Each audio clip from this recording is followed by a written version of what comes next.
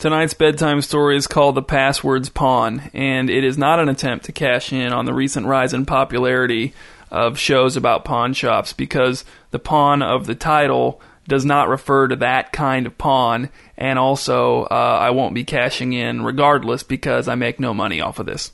Let's begin. Monty had found it strange that Daniel Hovain was at the party after the football game on Friday night, but at the time he'd been too focused on prying Muriel away from Tad again, and too focused on getting his fair share of the beer to give Daniel's presence a second thought. By the time he'd gotten through a second party on Saturday night, and spent most of Sunday recovering and avoiding Muriel's calls, he'd almost forgotten that Daniel Hovain even existed. But as Monty stood at his locker on Monday morning after trying to convince Muriel that she was much better off with Tad than with him after all, he saw Daniel approaching out of the corner of his eye, and a hazy mental image from Friday night came back to him. Daniel, standing in a corner of the kitchen by himself, scowling at everyone, and in his hand not a can of beer or a red plastic cup, but a digital camera. As Monty stared into the depths of his locker and tried to remember what he'd been searching for, Daniel's slow approach down the hall filled him with a mounting dread. Daniel was coming for him. Monty decided to hazard a quick glance in Daniel's direction in hopes that he would see some evidence that he had been mistaken, that Daniel wasn't coming for him after all.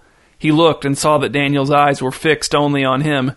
The digital camera was in Daniel's left hand. An expression that almost certainly meant business was on his face. He drew closer. He stopped. "Monty," said Daniel. His shoulders were stooped, his hair was parted crookedly down the middle, his shirt appeared to be both brand new and very cheap. "What do you want?" asked Monty, flashing an easy-looking grin that was anything but easy to produce.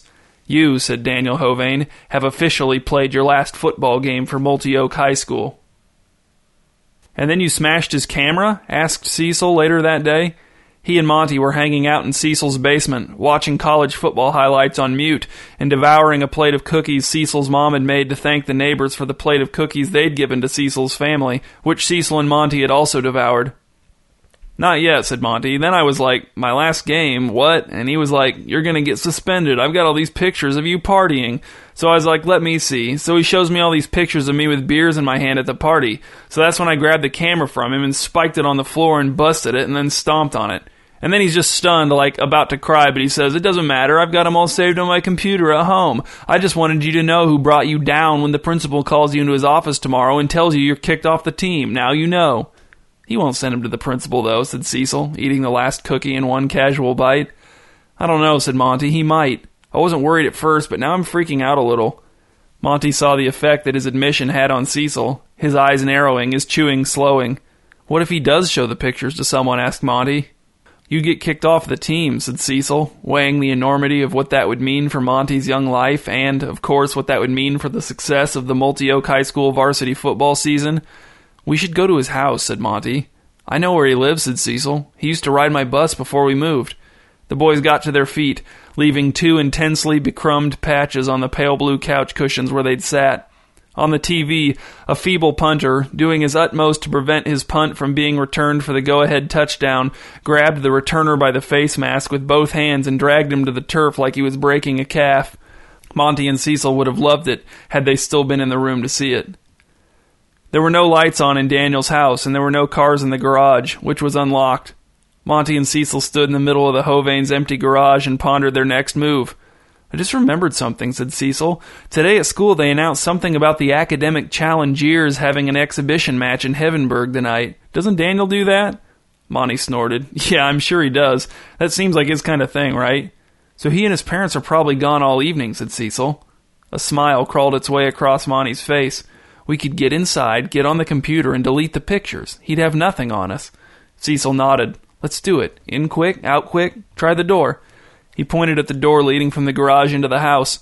Feeling crafty, Monty walked over to the door and tried the knob. "It's open," he said, motioning for Cecil to follow him. "Look, wide open." Once they were inside, Monty closed the door and the two boys stood in the Hovains' dark kitchen and savored the feeling of impending victory. It felt like a 3-touchdown halftime lead, with the other team's starting running back visibly favoring his left ankle. "Let's find Daniel's room," said Monty in a low voice, even though the Hovains were gone. A low voice just seemed more appropriate. Monty assumed that Daniel's room would be upstairs, and it was, down at the end of the hall behind the first door he checked. Cecil flipped the light switch as Monty crossed Daniel's immaculately arranged bedroom to his desk where his computer sat hibernating, humming softly. Monty sat down in Daniel's leather rolling desk chair and jiggled the mouse on the pad. The computer monitor lit up and Monty grunted in irritation. "What?" asked Cecil, walking up behind Monty and bending down to look over his shoulder at the monitor. "It needs a password," said Monty.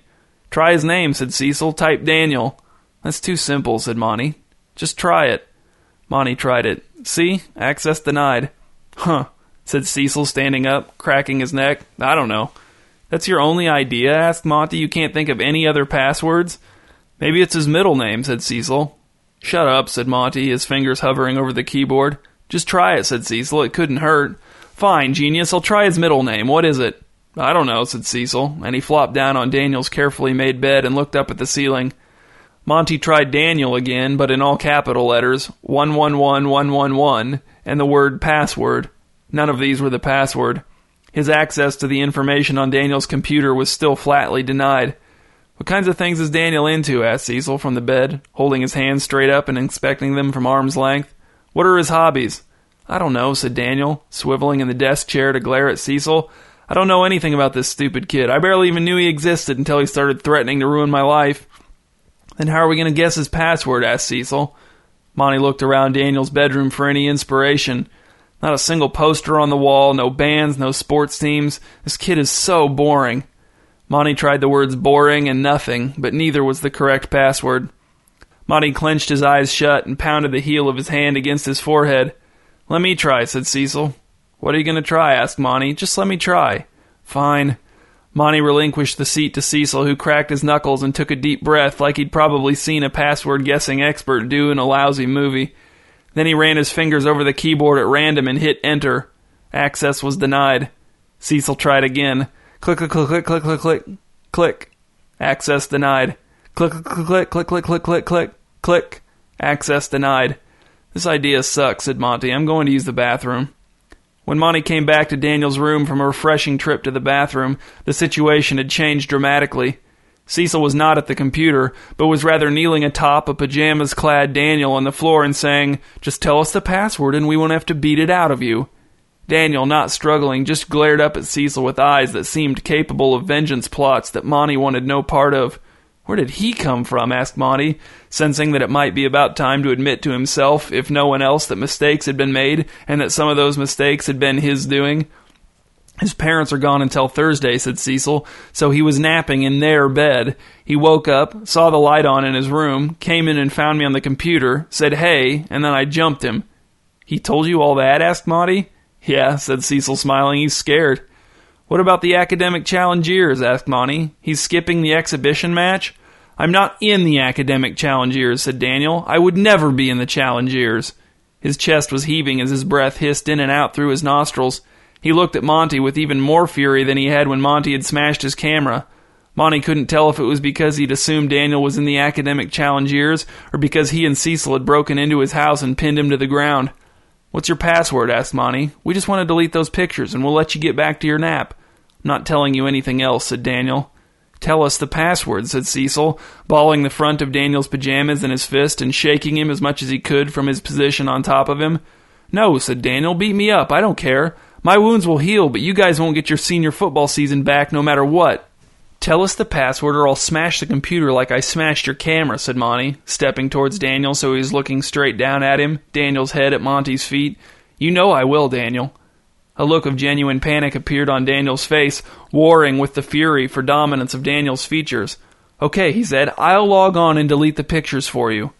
"No," said Monty, "you might trick us, or you might manage to run away. Tell us the password. Then when we're logged on, you can tell us where to find the pictures." "It won't matter," shouted Daniel. "What do you mean it won't matter?" asked Monty. "What are you saying?" "I already sent the pictures to someone else," said Daniel. "Even if you delete them from my computer, someone else has them. We can still show the principal." Monty and Cecil looked at each other. "He's probably lying," said Cecil. "Smash his computer." "I'm not lying," wailed Daniel, his brave front disintegrating. Monty couldn't believe this pitiful little kid was in the same grade as him, much less the fact that he was the person who controlled Monty's destiny. "Tell me the password," said Monty. He didn't know what else to do. He needed a victory, even a hollow one. This is your last chance. If the next word you tell me isn't your password, I will throw your computer out your window and it will smash into pieces on your driveway." Daniel's eyes filled with tears. Then he said something that made Cecil frown and furrow his brow, though it was too quiet for Monty to hear. "What did he say?" "He said Muriel," said Cecil. "I think." "Muriel? Did you say Muriel, Daniel?" Daniel nodded miserably. Monty walked over to the computer and typed Muriel. "Did it work?" asked Cecil, twisting around on top of Daniel in an attempt to see the monitor. "It worked," said Monty. He stood up and looked at Daniel, scratching the patches of stubble on the sides of his face with his left hand, first one side, then the other. "Okay," said Monty. "Let him up, Cecil." "Finally," said Cecil, getting to his feet. "I was starting to feel weird about that." Daniel sat up, breathing heavily, looking down at his lap. Monty and Cecil stood on either side of him, hands on their hips. Finally, Monty spoke. "So you got a crush on Muriel?" "Tad's Muriel?" "Your Muriel," said Daniel, "and it's not a crush. I love her." "Well, she's probably getting back with Tad," said Monty. "But whatever, you love her, fine. So that means you'd do what she wanted, right?" "I'd do anything for her," said Daniel, his voice soft and reverent.